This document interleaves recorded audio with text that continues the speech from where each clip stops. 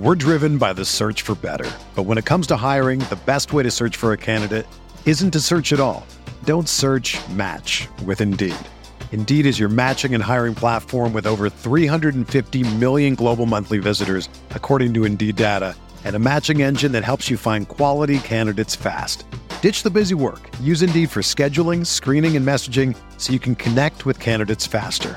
Leveraging over 140 million qualifications and preferences every day, Indeed's matching engine is constantly learning from your preferences, so the more you use Indeed, the better it gets.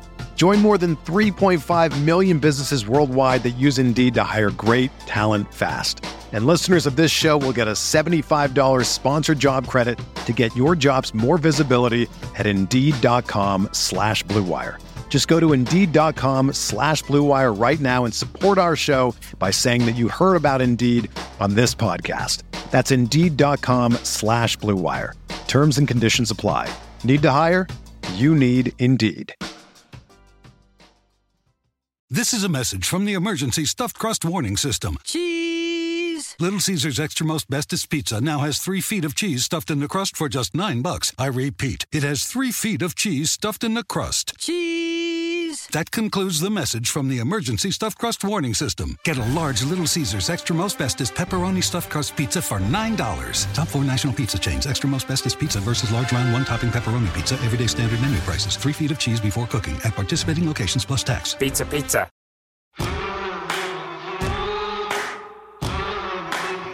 This is the Gator Nation Football Podcast with Alan Williams and James DiVirgilio. This place is an insane asylum in the swamp! Oh, my! Now we know we're just a bunch of average stiffs.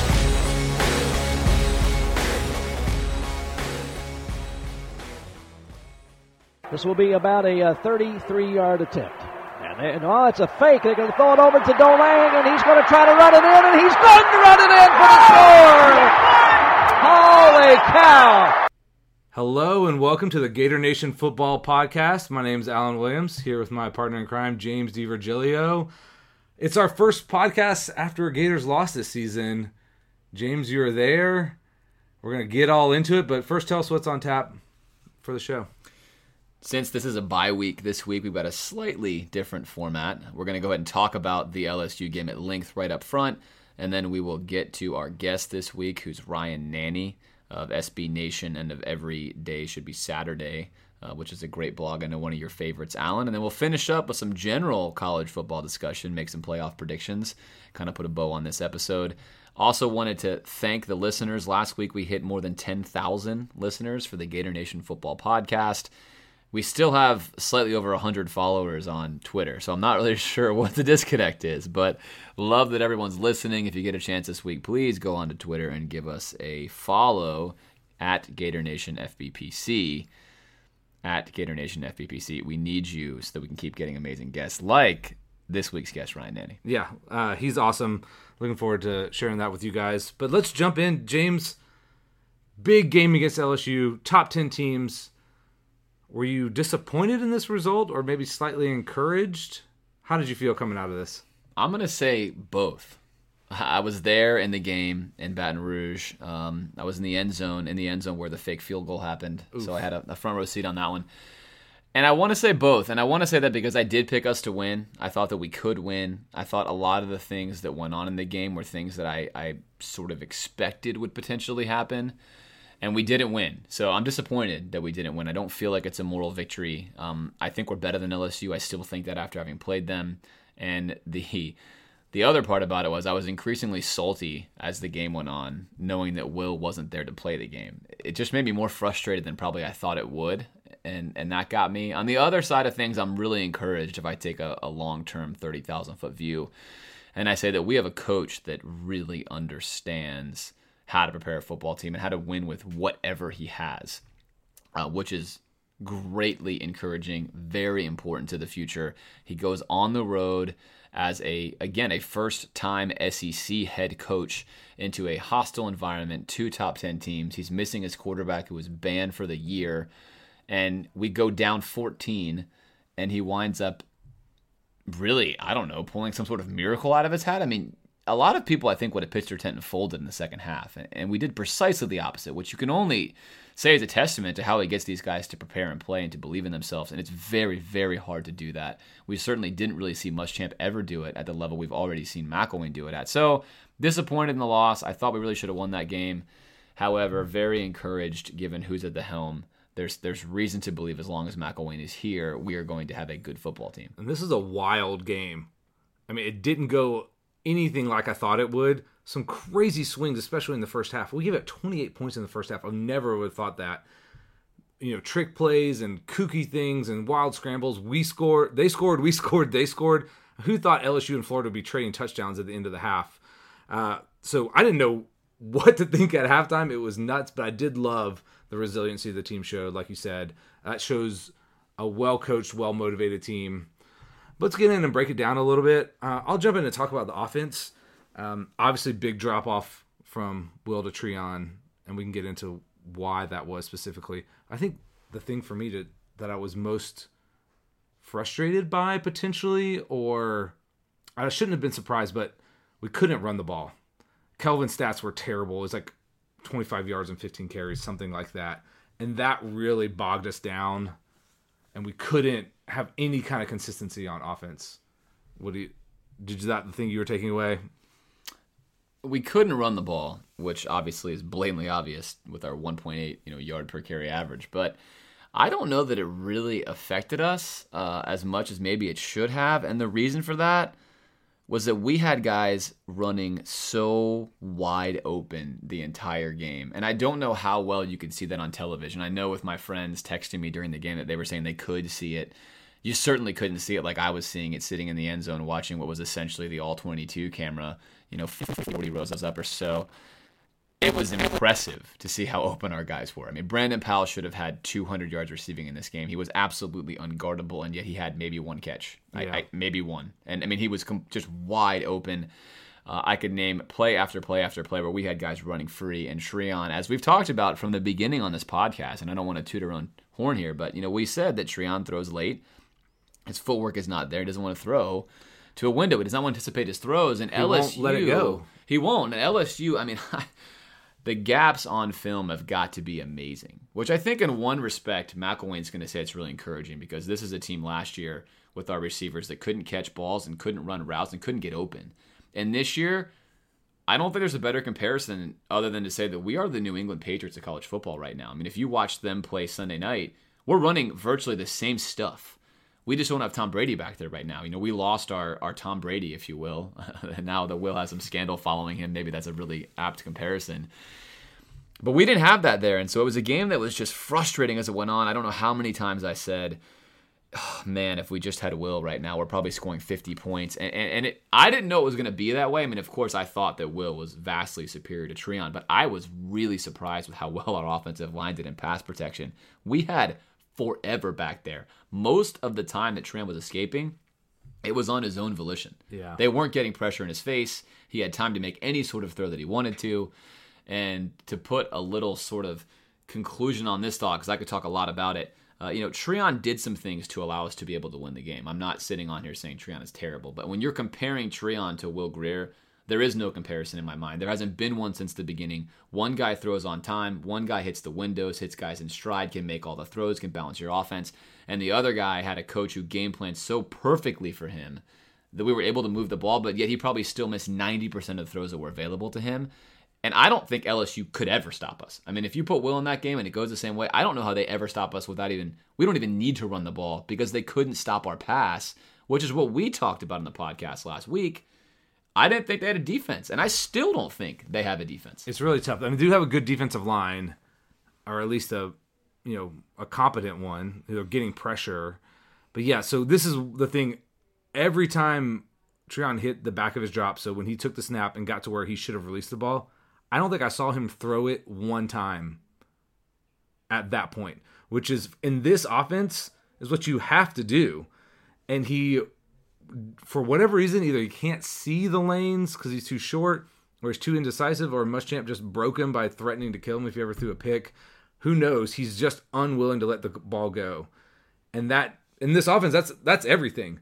And so he can still make some plays. He's not he throws a nice ball. Like, there's some things you can do. They're going to have to completely retool what we do because he can't, for whatever reason, release the ball on time. He can, and we try to say that on the show in previous weeks, and a lot of people have asked me this. They're saying, well, hey, you seem to be someone who thinks this gulf between them is so large. The LSU fans, I can tell you, thought there was no difference. They're probably making themselves feel better, but you just hit the primary thing that we've been talking about, and it's timing, and it's confidence in making a pre-snap read. It's executing those things, and most college quarterbacks, in fairness here, are Treon. That's certainly Brandon Harris of LSU. That guy can't throw it to a window if his life depended on it. I mean, he's throwing to an open guy, and we'll talk more about that because that's one of the frustrating things that went on in the game. And Treon's the same kind of guy. So if your guy's open, he'll throw it to you. He throws a nice spiral. He's one of those guys, but Will's at a different level. And against a team like LSU, who I thought, and I haven't been at every game in person this year, but I thought gave us probably the best opportunity to move the ball through the air that we've had. They didn't blitz, which was part of the play, I think. They might have blitzed more if Will was there because they were probably worried about getting beat. But they actually wound up switching out of man into zone almost entirely the last couple of drives, and it really worked. I mean, they went into a basic vanilla zone, and Treon completely freaked out, which is unfortunate because every single receiver was open. I mean, it was unreal watching those last plays. I was actually so confident in the last minute. I thought we were going to drive down and score because our guys were wide open. But, the zone got him, and that's kind of illustrative of what his weaknesses are. So we're stuck with this. It's not going to change. It did make me salty. It still makes me salty. I think would be undefeated right now. But something that needs to be pointed out is we could have won the game with Treon's performance. We knew he was not going to light it up. We knew he wasn't going to be the one that delivered us. We could have won this game. And I felt like our defense in the first half really let us down. Yeah, if you look at the stats, like the amount of passing yards we got from Treon, the no turnovers, and we got one from them. We could have won this game, especially, unfortunately our offense was a little smoke and mirrors. We got 2 special teams touchdowns and then one crazy one. So it was way worse than it looked on paper. But with those things happening, it felt like we could have won. I couldn't imagine a scenario where we gave up 28 points in the first half, and we did. And it was really our secondary that let us down.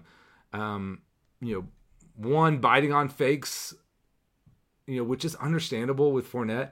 But on that scramble drill, like where, he's just hucking it up there and we just let the guy run it at the halftime, that was a knife in the chest. And like we never really were able to overcome that, going down 2 scores again before the half. Yeah, and we came back and tied it up. But like you said, that was a big hurdle. And obviously in the first half, I thought we played scared. Being there in person, I'm confident in saying that Leonard Fournette is the best football player I've ever seen in the NFL or in college in person. I've never seen anyone like this guy. I mean, every single time they hand the ball off to him, I'm sitting there holding my breath, hoping he doesn't score a touchdown. And I've never seen a guy like that. I know Percy, for us, was kind of a guy like that. Not like this guy, though. No. I mean, this guy is truly unbelievable. He's probably a top 3 running back in the NFL right now as a sophomore in college. He's ridiculous. And I thought we actually did a rather good job on him. But we were scared in the first half. I think we were scared to sort of sell out and play man and let things happen. I thought we tried to keep everything in front of us. And ultimately, Cam Cameron called a heck of a game in the first half. I thought he really out-game planned us in film study during the week. He caught us with that little slip pass to Fournette on 3rd down they crushed us with. He caught us with the flea flicker, although Vern was kind of there. He really wasn't there. It was a very poorly thrown ball. He had to recover for Keanu Neal, who bit on the fake. Right, very poorly thrown ball by Brandon Harris. I mean, he was 6-7 yards open, and Vern caught him because he had to slow down so much. But really frustrating. Brandon Harris is not a guy, like we said, that can throw the ball into a window. I mean, he threw a slant pass early in the game that he hitched like 2 or 3 times. We had absolutely no pressure. And that's all because of Leonard Fournette. You're worried about blitzing, because if you blitz and you're wrong, it's a touchdown. And so I think we felt like we could methodically make them drive and probably have them kick field goals, which is on its own a fine game plan. It's pretty much exactly what happened in the second half. And we made those adjustments, which is why I continue to think Jeff Collins is doing a really good job. Is this guy does adjust as his game's on. But they stole 14 points from us, legitimately stole them. And it seems to be a recurring theme this year. We've always been able to overcome it. But they stole 21 points out of this game. And Marcus May, I thought, we've picked on him a lot. We love Marcus May as a run stopper. Marcus May's weakness as a safety continues to get us. They almost I feel like they almost targeted him in the first half with several of those big plays going right at him. Yeah, it was interesting as we were getting, every time Brandon Harris driving the pass, we got no pressure. I don't think he was ever under duress for a single throw. And those big crossing routes, they kept running the same thing across the middle of the field, which you need time to do. So credit their offensive line for keeping him clean and giving him the time to make those really long developing plays. But our defense in the secondary, I would love to see us match up a little more instead of just having Brian Poole chase one of the receivers all the way across the coverage or something. Give a little more exotic look. I know the gravitational pull of Fournette is really difficult, but we did a good enough job on him. I mean, he got to 180 yards, which is, anybody else you would say they ran wild, but it took him 31 carries to get that. So especially in the second half, they were able to, bottle him up at least a little bit. Yeah, so that's the frustrating part where you feel like you needed to lean on your defense, and they weren't there in the first half. They weren't, and they came back, like I said, in the second half. But in the first half, and this is just me, me, I guess, in this one. I came into this game really not believing in LSU. I'm here afterwards saying I really don't believe in LSU. I mean, maybe that's just my confirmation bias of my own thoughts, but I've heard the national media talk about it yesterday. I've heard others talk about it. Oh, Brandon Harris has now turned the corner. Brandon Harris is still a below-average quarterback. He made 2 throws that totaled 100 yards, which equals half of his production. One was a flea flicker, and one was a straight jump ball that he threw with 15 seconds left. That's his passing game. If those two don't happen, he's at 100 yards passing, in which the other passes are slant routes or those long ends you're running, where he's sitting there waiting 15 seconds to throw it to a guy who's 6 yards open. This guy can't play quarterback. I don't think LSU can beat Alabama. I think LSU might lose another game. Now, what they do have is an incredible offensive line and a great running back, which we knew. We did an okay enough job. We said on the podcast if we held Leonard Fournette to kind of under 200 yards, we could win the game. That wound up being true. No one, I think, envisioned LSU getting big plays in the passing game like they did. And yet we still absorbed that body blow. We did it with a guy in Treon who was very limited hitting the passes that were on the field. We did it without a run game. We did it with Antonio Callaway being a monster. The star of the game, really. I mean, think about this game if Callaway's not in it. If he doesn't come up with that unbelievable catch. If we win that game, that catch is goes down in Gator history down the sideline in the first half. That brought us back with okay, I feel good about it. And then we let them score. And then that punt return. I mean, he's basically our whole offense in this game. So if we don't have those big plays, we get crushed. But yeah, so good job by Callaway. Oh, man. So I think I'm leaving this game thinking we've got to make some major changes in the bye week. And we'll talk about maybe next week what we need to see before that Georgia game. But let's talk about the field goal, the fake field goal. I have to believe every Gator fan around the country, any college football fan who really knows anything about the Mad Hatter Les Miles, has to be thinking, watch out for the fake. I know when that happened, I just let out this primal scream of just frustration that we got taken by Les Miles again. You were in the stands. I'm sure you were flipping out watching it unfold. Oh, was I ever? So my friend and I are in the stands. They line up for the field goal, and I look at him and I say, there's absolutely no way that we're not 100% ready for a fake field goal right now. Even though it makes no sense at this point in time for them to do it. We're ready, correct? And at this point in time, he pulls out his cell phone to video the play because he's thinking, hey, maybe we're not ready. So now I've got a great souvenir of that stupid play being run right in my end zone, the south end zone, right in my face, right at me, basically. And such a simple fake. That's the crazy thing about it. And yes, like you said, I don't know. Every Gator fan that's been a fan for more than 5 years certainly is thinking on anything Les Miles does, it's a fake. For the majority of the whole game, we played it that way. Every punt they had, we were in safe. How in the world it gets to be that situation and we sell out for the block? It was the first time all game. There's no need to block that. No need. It was the first time all game in any special team situation that we went for any sort of block and we're not in the safe mode, and it ate us up. And such, like I said, I couldn't think of a more basic play. If any one of our 3 edge defenders recognizes on their first step in that the kicker has just sprinted out, the play's over. There's nothing. It's it. It's our ball, and we're tied. And all 3 of those guys go 4 yards before they recognize that their little kicker has taken off. And ultimately, I'll tip my hat to Les. He does things that seem to be really stupid, but if you like game theory, sometimes things that seem really stupid are really great. And that was one of those situations. Is he knew in that situation it was practically suicide to do that, which is actually what makes it good. Is we can't expect it. We won't expect it in this moment, and we didn't. But isn't he so crazy though that you have to expect that? Like, yes, there's no that from that short of a field goal, your chances of blocking it are little, but his chances of faking it feel like 100%. Just be in safe mode. I don't know. I feel good about the game overall. I feel terrible about that moment. And I'm with you. And there is no excuse. And, McElwain said it was a badge of honor afterwards and blah, blah, blah. Just, to me, that's not a badge of honor. That's just foolishness. We were foolish. There's no way to sugarcoat this. That was foolish. Whether it's our special teams coach, whether it's McElwain, whether it's Jeff Collins, whoever was in on that decision, that was dumb. And ultimately, it potentially cost us a shot at an undefeated season, even though we don't have our quarterback. It might not affect us in the East at all. But it cost us potentially a win. I think we win that game. If we stopped them there, we had drove down the pass 2 times and scored. All the momentum would have been in our favor. And ultimately, like you said, you have to play every single Les Miles field goal or punt as a fake. It's something he's earned because he does this. And the fact that we're on the road in a hostile environment, tied up with an epic comeback, to just let them score like that was so painful, and it cuts deep to any Gator fan. And I don't care what the coaches say. What he should have said was, that was really foolish by us.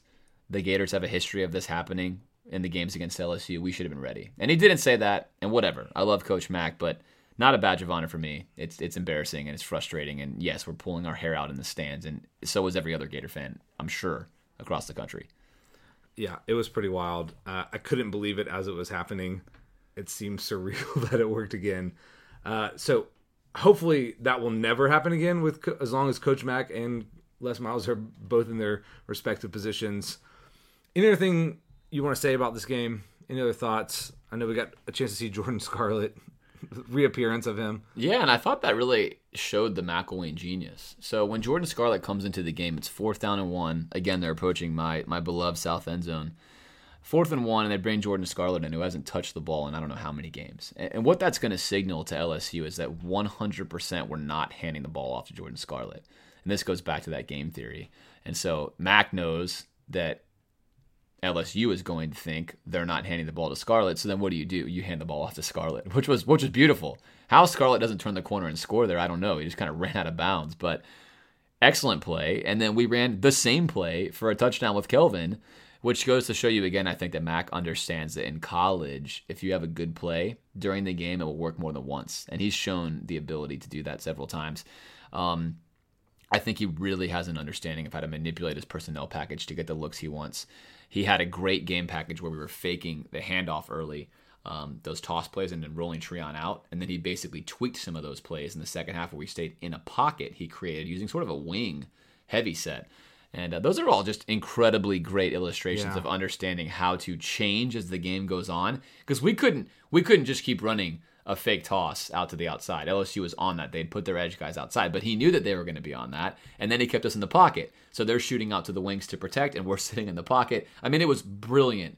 He deserved better from his offense than what he got. But ultimately, like we said, what do we care about as fans? We care that we have a guy that I think is probably going to be the best offensive mind, not only in the SEC, but possibly in all of college football when we get the right pieces. I mean, this guy's doing stuff at college you see other coaches not even attempt with regards to the schemes that we have, the routes we're running. Yeah. And the offensive line, if they start to block like they did, I mean, the sky is the limit here for this team, and we've mentioned that before. So I loved some of the stuff, some of the packages where we brought in Brian Cox and, CeCe Jefferson, because we don't have a fullback on the roster. We're really light at tight end. So just the creativity to do that.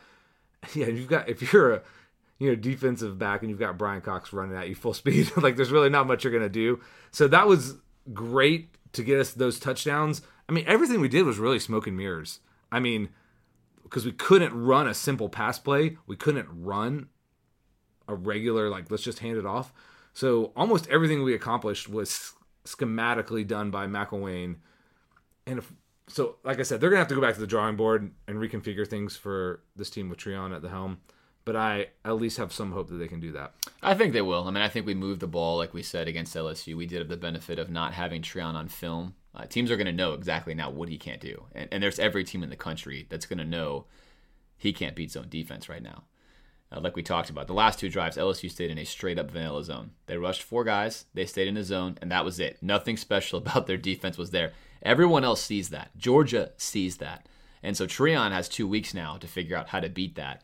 And normally I would say we're in trouble. But with McElwain, I feel very confident that he will draw up plays that are very simple for Treon to understand, that will be routes he's comfortable hitting, and we'll be able to do that. So all in all, disappointment from the game like we talked about. However, excitement for the overall future. We're going to talk in the next segment after our guest about maybe what does that excitement look like for this year. Can we win the rest of our games? What's the ceiling look like, which we talked a lot about this whole year. But so far, we're at the bye week. We're right where we want to be. We control our own destiny. We actually still control our own national championship destiny if we want to start dreaming crazy. We're not at that either. So it's a great spot to be. I don't think anyone would have thought we would have been here. No. And we're here, and it's been a wild year. And with that, let's go into our Gator Nation guest segment. Well, I'm excited to bring on our next guest, Ryan Nanni. He is a contributor to Every Day Should Be Saturday, a fantastic college football blog, and is pretty much a Twitter savant, probably my favorite person to follow on Twitter. And so, Ryan, welcome to the show. Thanks for being on. Thank you very much for having me, guys. So we've got a ton of talk about. I want to jump right in. So, so much has happened in the last week. I know this was a big deal in my life. I'm sure possibly in yours as well with, the old ball coach stepping down. Give me your reaction to that news on Monday night. I was because I don't think necessarily that Spurrier has a ton left in the tank in terms of actually coaching a football team successfully. And if you watch South Carolina this season, you probably understand that. But he's one of the easiest things to point to and say, this is what makes college football so different from the pros. We have guys like Steve Spurrier who have fun with it and say what they want and, give sort of the fans the agitation that they're looking for without the league or an owner sort of, getting upset with them. He's one of a kind, and it always sucks to have somebody like that say, yeah, I'm walking away. Yeah, it's pretty surprising. Yeah, I feel like you can always count on Spurrier to do the unexpected, which is part of his charm, I guess. Mm-hmm. And then the other big news of the week, maybe equally surprising, or I don't even know how to put it really, Will Grier getting suspended for PEDs. I think every Florida fan has taken their lumps over the years. I'm going to have to ask for your reaction to that as well.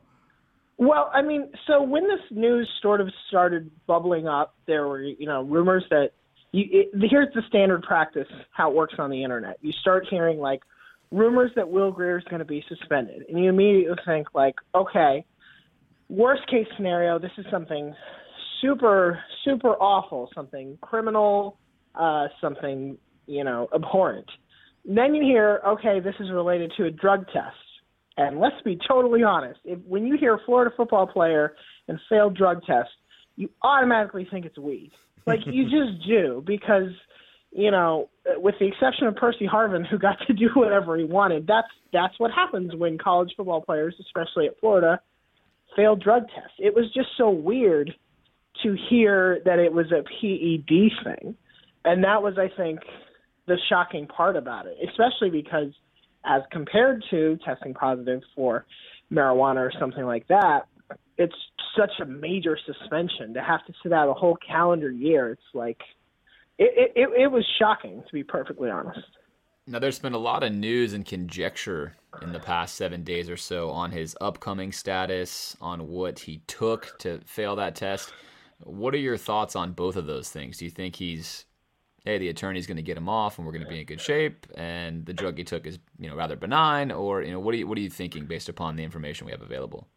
As far as the second point, I sincerely doubt that we'll ever get a clear answer, or at least in the near future, we're not going to get a clear answer as to what he took, just because there's no real advantage for him to put that information out in the open and have Twitter and Facebook and amateur pharmacologists talk about, where he got it, how he was using it, all of that. as far as what's going to happen, one of the biggest questions is this NCAA rule is so rarely comes up that there's a question as to whether he will lose an extra year of eligibility when he comes back next year. I imagine that is what Florida is most interested in, either getting a favorable interpretation of the rule or getting an appeal, something like that, because that's what really hurts at that point, having a guy who, looks really good as a redshirt freshman and say, okay, you're sitting down for the rest of the season and a good chunk of next. Oh, and by the way, you're also losing another year of eligibility. That would just be such a major blow to his long-term prospects at Florida. I have to imagine that's what they're pushing hardest on at this point. As far as him coming back this season, that seems almost entirely impossible at this juncture.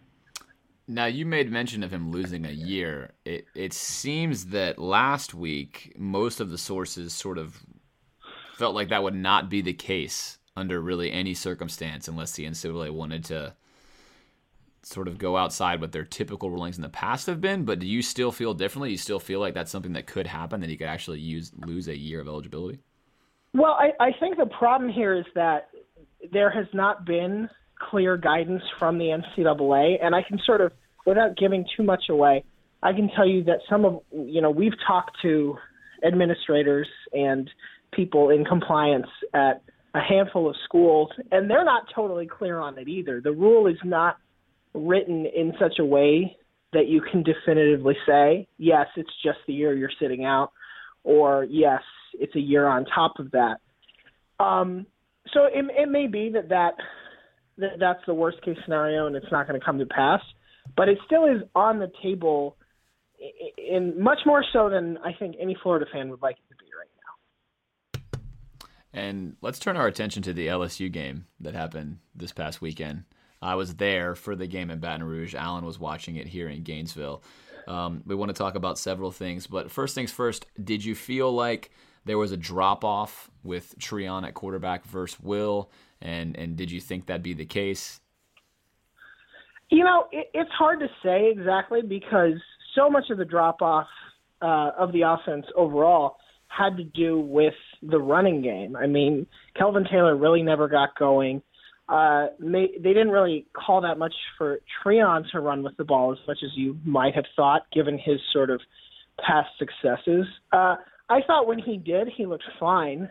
It wasn't a huge step down from Will Grier to Treon Harris at this point, especially when you say, it's LSU and it's on the road, and as good as Will Grier did look against Ole Miss, that's an Ole Miss defense that I think we learned based on that Memphis game is not as strong as we thought they would be.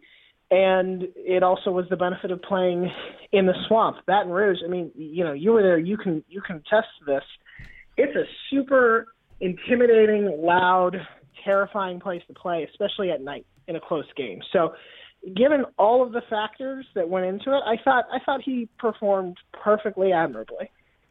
Well, when you saw them lining up for that fake field goal, how many gallons of gasoline did you pour on yourself before you lit yourself on fire watching that happen? Yeah. It's just, I mean, what was so unpleasant about it is, we send our three guys around the edge there, and they wait sort of for them to commit before the holder pitches the ball to the kicker. But Vernon Hargraves is the first one of them who's kind of like, they're not kicking it. And then I was just screaming at the TV, like, please, Vernon Hargraves, like, make this tackle. Even if you don't stop him from converting for a first down, like, just stop them here.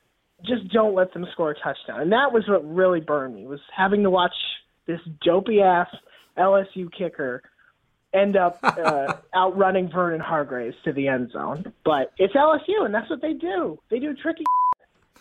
I know, Les Miles. I just was texting with everybody. We got Les Miles again over and over again. It's like, yeah.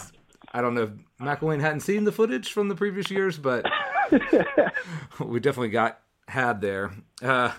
Well, you cover college college football on a national level. I mean, but specifically, I want to ask you about the SEC East. Speaking of fires, the dumpster fire that is the SEC East, except for maybe Florida. How did we arrive at such a scenario? I think the short answer is that most of these schools don't have anything resembling a quarterback. And when you sort of look at the history of the SEC East, when it's done really well, it's because there are 3-4 guys in that mix who, even if they're not like, oh, that's going to be a first, second round NFL talent, it's somebody you can say, yeah, he can go out there, throw the ball 35 times in a game and do really good things.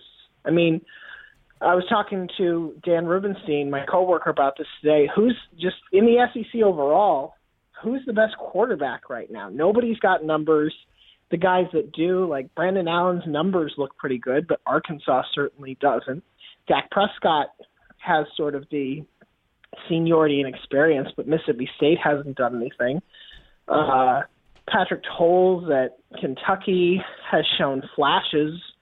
It's just such a down year for that side of the ball in the SEC as a whole.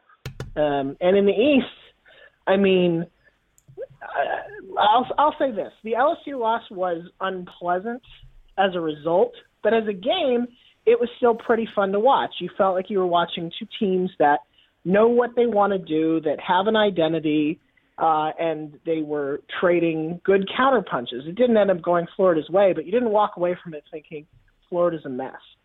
Georgia-Missouri was a 9-6 game that ended with a short field goal after the same Georgia kicker had missed an even shorter field goal. So, all told, you probably would be happier being a Florida fan than a Georgia fan based on last Saturday's results alone. And I don't know, maybe you guys have a better sense of this. It's kind of weird that the SEC East is Florida propping up whatever reputation the division has, and then just a bunch of garbage. It gives me a kind of weird feeling, and I don't know. I hate to be this guy, but part of me is like, Florida's going to drop a stupid divisional game somewhere, and I don't know where it is yet, but it feels too good to be true almost. Yeah, it does. There's someone who put up a little thing on Twitter. It was this Venn diagram. It was good things and things we can have, and those didn't intersect at all.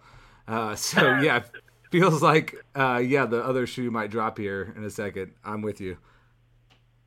Do you feel like, given what you just said about, hey, look, every team in the SEC East feels like a dumpster fire with the exception of us, and I think we essentially agree with that more or less. Is there a team that you trust in the East? Is there anyone you can put your finger on and say, I trust that this team will be dependable from here on out? Or you look at it and say, I don't really know if we can know what to expect from any team in the East? I mean, I guess if we're just talking the rest of the season, I don't feel too badly about Kentucky at this point. They played a close game with Auburn that they had a chance to win. Even their loss to Florida, it was one of their better efforts in that series in the last, 3 decades or so. They have some tough games coming up. They have to go to Georgia. They still have to play Louisville, even though that's not nearly the challenging rivalry that it used to be in recent history. I feel okay about Kentucky just because Kentucky's young. Kentucky's still sort of working on getting guys they recruited a year or two ago acclimated to playing in the SEC. And I think all told, they'll probably be okay. The offense needs to get better, but they play pretty decent defense as a whole. Beyond that, though, I mean, Missouri's going to try to play with defense and win with defense. Vanderbilt is more or less doing the same thing. South Carolina's just bad. And Georgia and Tennessee, aren't even the same team within a game. They'll play one half as one team and one half as the other. So there's not a lot that you can sort of look at, in the division and say, yeah, that's a known quantity at this point. It's still possible that Georgia puts something together, figures out something to do on the offensive side of the ball and goes on a nice little run to end the season. Even if they don't beat Florida, the remaining schedule is Kentucky, Auburn, Georgia Southern, and Georgia Tech. So, it doesn't feel out of the question to say, yeah, this could be a 9-win Georgia team, even if it's not a very good 9-win Georgia team.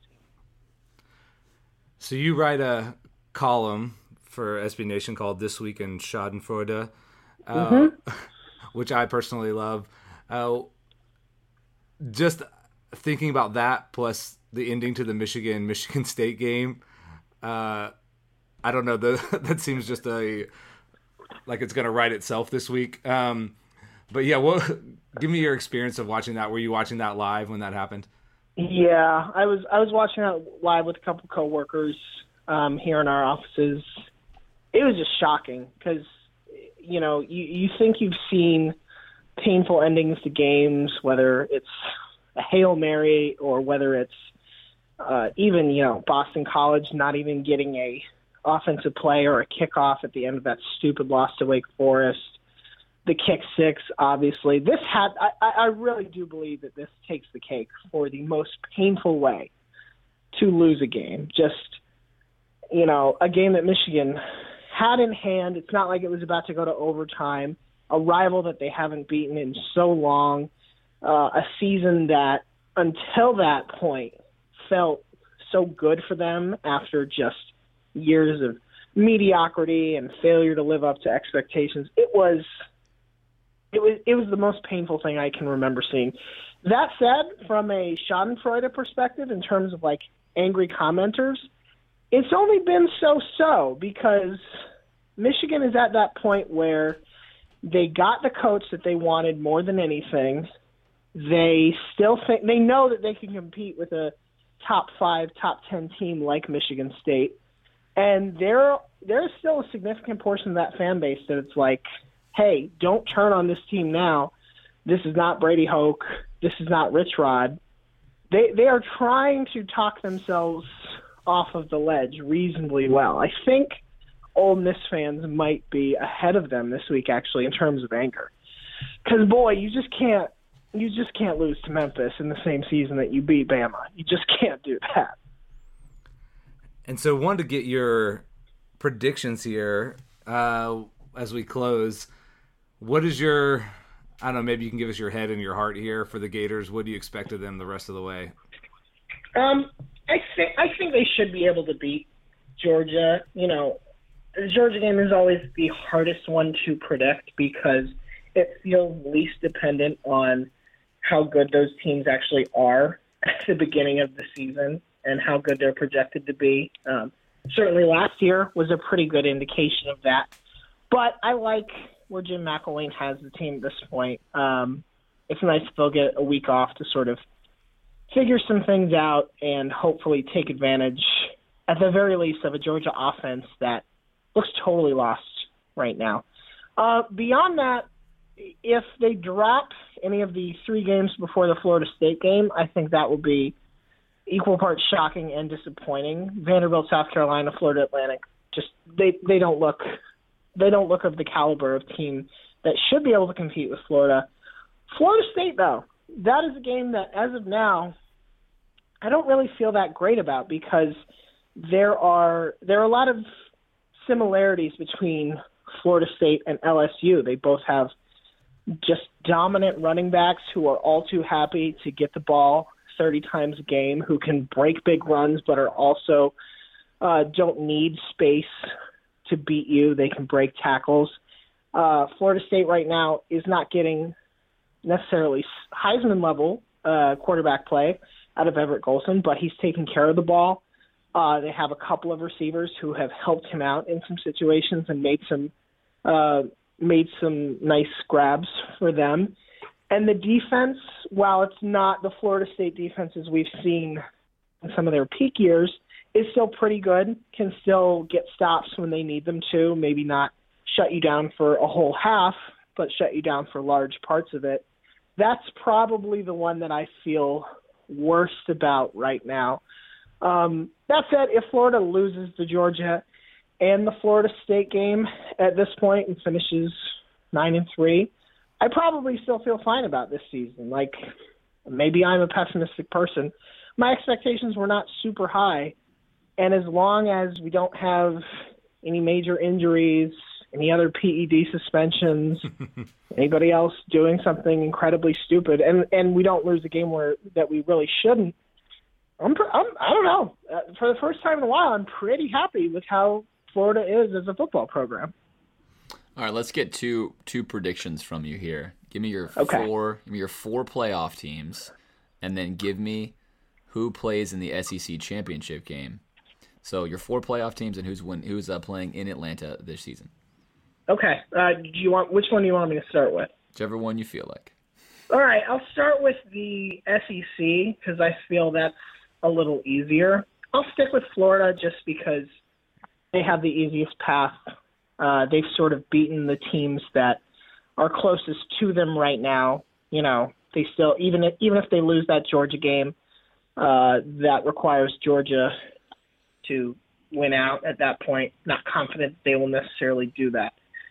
On the West side, I still kind of like LSU. I know everybody's sort of talking about how Bama has fixed their problems from that Ole Miss game. Bama, while they look a lot better, still needed a fair number of turnovers to beat Texas A&M. Still hasn't necessarily proven that they have long-term solutions at quarterback. So I'll take LSU-Florida rematch in Atlanta for the SEC title game. Broader picture, if we're talking overall standings, and who's going to be your Final Four? The Pac-12 is really hard to pick right now. I think if I had to pick between Stanford and Utah, who look like the likely representatives for their divisions, I'll give a slight edge to Stanford right now. I think even that loss to Northwestern won't keep them out as long as they don't lose another game. It ends up looking – it's an early loss, and you can recover from early losses. The playoff committee sort of already shown us an example of that. Out of the Big Ten, I think Ohio State, as much as they stumbled early in the season and didn't look good against opponents they should have crushed, I think they're kind of turning it around. I think Michigan State is much more perpetually flailing than Ohio State is right now. So I like them coming out of there. Big 12, I'll go with Baylor. TCU is a good team. TCU has maybe the best quarterback in the country and one of the best wide receivers. Baylor also has those two things, and Baylor has not nearly the injury level that TCU does right now. The fourth pick is probably the hardest one right now because I either have to go with, if I'm picking Florida LSU, in theory I have to go with the winner of that game. I think at that point it'll probably be LSU. I think Florida is good this year. I think they'll still make it a close game. I think Leonard Fournette is such an amazing player that as long as LSU takes care of the ball, I feel pretty good about that. So that in no particular order, I'll go with LSU, Stanford, Baylor, Ohio State. All right, before we let you go, give us your favorite restaurant in Gainesville. Oh, man. So this is a tough question because so much has changed since the last time I was even in Gainesville. The one I will say, it's a token answer, but when I took my, at the time, girlfriend, now wife, to a game in Gainesville probably 4 years ago or so, had to take her to Leonardo's. Just seemed wrong to come to Gainesville and not take advantage of a nice slice, basically. So I'll stick with them. Okay. Well, Ryan Nanni, thank you so much for being on. If you want to find him on Twitter, my recommendation, follow him immediately. He's at Celebrity Hot Tub. And yeah, thanks so much for being on. I really appreciate it. Thanks a lot for having me, guys. Alan, let's begin the last segment by talking about who you think is going to win the not-so-vaunted SEC East. Well, I think I got to pick the Gators. We have control of our own destiny. Georgia, I don't know what's happening with them right now. They seem just all over the place. Just won a game 9-6. I mean, Missouri has a tough defense. But, I mean, I don't know. I got to assume we beat Vanderbilt, South Carolina. So I got to pick the Gators, and that seems crazy from where we started at the beginning of the season. It does. I think sitting right now, I'm very confident that it will be us winning the East. And if we don't, then we will be talking about a very sad, in my opinion, regression that I don't see coming. Georgia is really not a good football team. They can't pass well. Without Chubb, they've lost their guy. In a way, kind of they're a poor man's LSU, because I think if you take Fournette off LSU, and I kind of keep trashing LSU, they're just not a very good football team. And they're not. But they're masked right now by having an all-world player. Georgia does not have that anymore. And their defense can implode at times. Defense can implode. They're a good team. They have talent. They could possibly maybe beat us. But I think we learned a lot playing against a power team like LSU. And we talked about that in the cast. Could we handle the power team? Maybe is the answer. I think if we played the game again, maybe it's different, and that's our chance against Georgia. We kind of do play this game again, like we said. So I like us to win the East. We should win the East. If we don't, then we'll be having a lot of comments in the podcast as to why. Let's go to the West. The West, more interested in the East, without a doubt. Who comes out of that?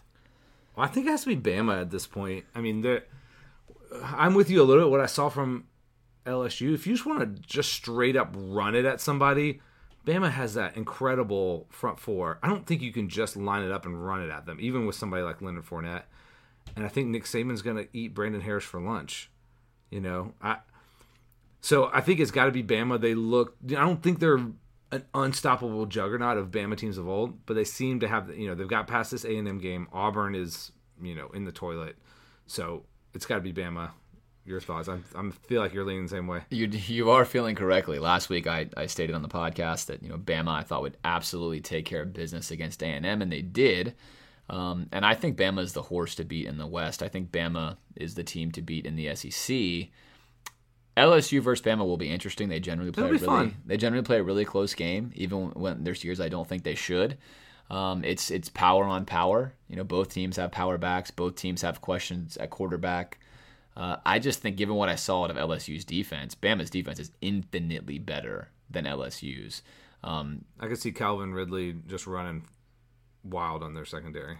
He should. He will. And more importantly, they have a power back. I don't know how well they'll run the ball against LSU, but it'll be a whole lot better than we did. Mm-hmm. And any semblance of a running game, given how poor their secondary faced, I think will open things up for them. So I like Bama out of the West.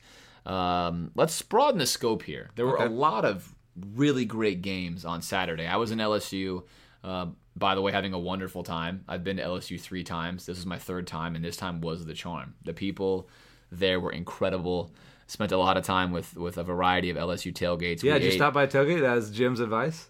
Many tailgates, actually, we stopped at and had catfish, fried catfish. We had this, Fred's or Frank's balls is what they were called. It's like kind of many sweaty balls from SNL, but they were really good. They had, crawfish in there and shrimp and other things. And it was really incredible. Really, the whole day was filled with people that were so nice, so genuine, sharing all their tailgates with us, to the point to where all of us that were there felt like it was the best day of tailgating we've ever had, period. And at the game, we were surrounded by LSU fans. They were so friendly the entire time that when they would go get something, they would ask us if we wanted anything. So it was really great. So that was great. So, but hats you didn't get to see a lot of the games. Hats off to LSU, but I didn't get to see a lot of the games. I saw pieces at the tailgates I was at. So I saw parts of the Michigan game. I saw parts of the Bama game. So I mainly would hear the murmurs echoing through. But it was a great day in college football. And so what were your thoughts? What were some of the things that stuck out to you on this past Saturday? Well, obviously the Michigan State. I feel like Michigan won that game, obviously. That was one of the crazier endings I've ever seen. Maybe the craziest. I don't know. It was we were stunned, and I don't care at all who wins that game. I picked Michigan last week on the pod. You did too.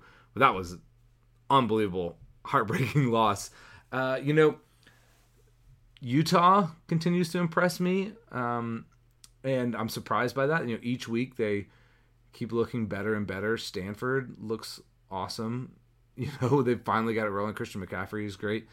And then Baylor is, unreal. I've been a Baylor fan of this offense for a couple of years. I remember queuing you in on it a few years ago, and they haven't played anybody yet. We keep saying that, but they look unstoppable.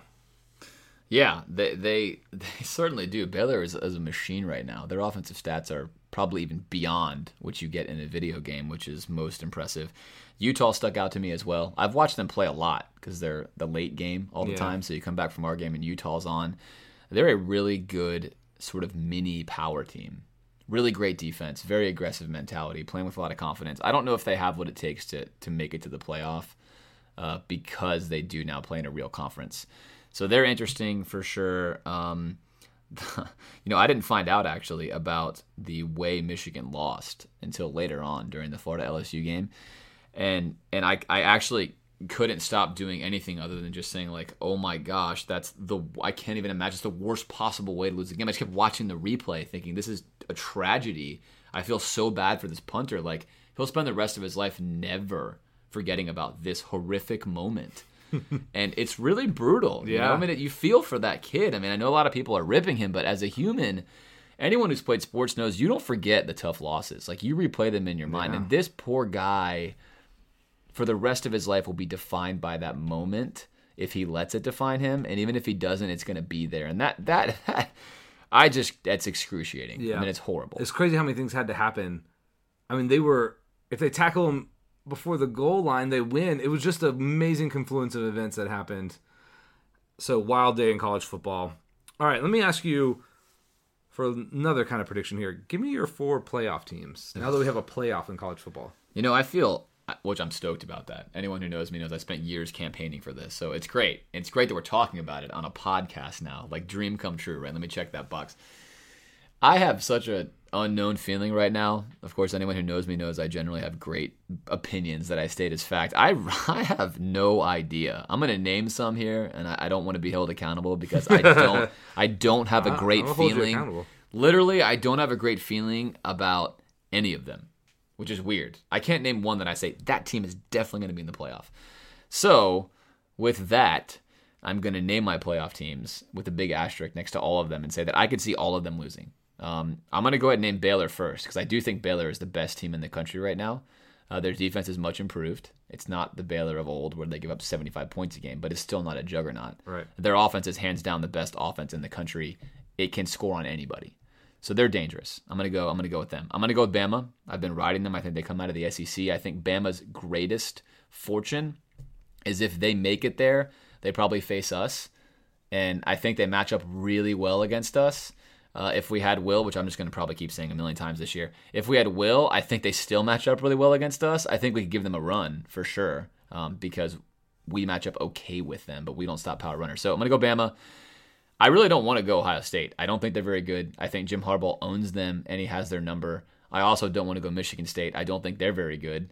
I don't even know who to go with. I probably would have gone with Michigan if this would have happened and Michigan gets the win, but they just screwed the pooch on that one. So agreed. I'm going to say Ohio State, but I don't believe in them. I think Michigan's going to beat them. When we predict that week, I'm probably going to pick that.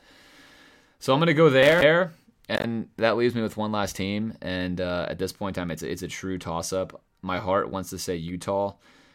I have to feel like this is the year that the Cardinal, and that'd be the Stanford Cardinal, gets in there. I think they're playing good power football. I think the schedule favors them. I think Utah's a very good matchup for them. I think they're battle-tested, and I think they're playing their best football right now. So I'm going to go ahead and put Stanford in there, which feels insane to me to have Stanford in the college football playoff. Like, I can't believe I just said that. So tell me who you have.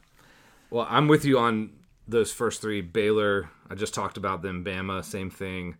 I think they ride out the SEC schedule here. I think OSU is a pretender, but I don't know that I see anybody else like really beating. They're just starting to pick it up, and I think they're going to play JT Barrett at quarterback now, and that should be enough to get them over the edge. And I think I'm going to pick something a little squirrely here. Feels tempting to pick Clemson because they have a really easy road through the ACC, and it looks like they'll probably go undefeated. But I just have a feeling, I know Dabo Swinney would hang me for this, but that they're going to Clemson it at some point. So I'm going to go reverse of last year and pick both Baylor and TCU to make playoffs. I think there's a lot of respect for the Big 12 amongst the upper tier teams. Oklahoma looked really good this past week. So, I don't think TCU, they're on a high wire act right now because of how much they're injured on defense. But I think I'll take those 4. I like it. It's a really fun year in college football this year. If you look at the top 15, really most of them are mathematically, and a lot to make a case for getting there, including even us. Yeah. I think the best thing that could happen for us is for LSU to win out, because I think that we can play with them against, as opposed to like Alabama, you know. Or I guess if you assume A&M were to go there, it'd be the best matchup for us, but that doesn't look like that's possible. So everything's on the table for us. We're going to talk more about this in the future. What does this mean now that we've got who we have? You know, how do we go forward? How do we win football games? I think that for most Gator fans, and certainly for this podcast, we feel like what we've said all along has been true. Our ceiling has been dropped. I think we saw that against LSU. I'm imagining if you guys were watching the game intently, you saw it too. And so it will be a process now going forward to be able to produce enough to win, change the team's identity a little bit, and get the leadership back. You know, one last thing I want to comment on this past weekend was Treon is not the leader that Will Grier is. And I think you saw Jake McGee step up and kind of try to be the guy on offense that held things together, because Treon was disappearing, and he completely disappeared in the last 2 drives. And say what you want about other guys, Will has a clutch factor that you don't see often. And so you have to replace that. There has to be a guy in the last 2 minutes that steps up, and you want that to be your quarterback. I don't think Treon's ever going to be that kind of personality. So you got to find a way to build your team into something where the guy that has that personality is either getting the ball or taking the lead. And that's going to be something that's going to be an evolving storyline as we go forward. Before we wrap up this episode, do you have any closing thoughts? I would just think, you know, the thing that's going to move this team forward is what we said at the top, is that they're resilient. They've shown that almost weekly, that they don't let adversity like really kill them. I mean, like I said, at the end of the first half against LSU, that should have been a dagger, them going back up 2 scores, and we were right in that game with a chance to win it. So whatever happens, I feel like this team will, you know, adjust.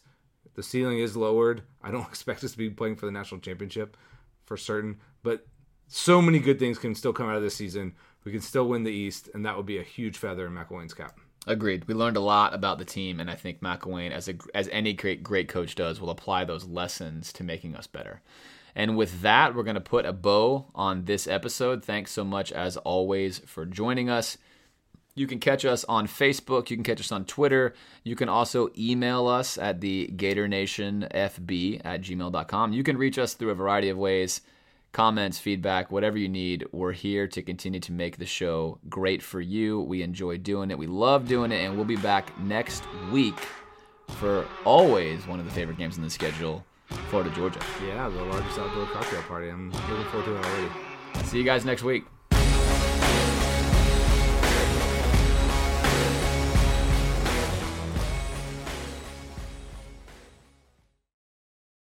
Hi, it's Jamie, Progressive's Employee of the Month, 2 months in a row. Leave a message at the... Hi, Jamie. It's me, Jamie. I just had a new idea for our song about the Name Your Price tool. So when it's like, tell us what you want to pay, hey, hey, hey, and the trombone goes, blah, blah, blah, and you say, we'll help you find coverage options to fit your budget. Then we just all do finger snaps while a choir goes, savings coming at ya, savings coming at ya. Yes? No? Maybe? Anyway, see your practice tonight. I got new lyrics for the rap break. Progressive Casualty Insurance Company and Affiliates. Price and coverage match limited by state law. Without the ones like you, who work tirelessly to keep things running, everything would suddenly stop. Hospitals, factories, schools, and power plants, they all depend on you. No matter the weather, emergency, or time of day, you're the ones who get it done. At Grainger, we're here for you with professional-grade industrial supplies. Count on real-time product availability and fast delivery. Call, click Grainger.com, or just stop by. Grainger, for the ones who get it done.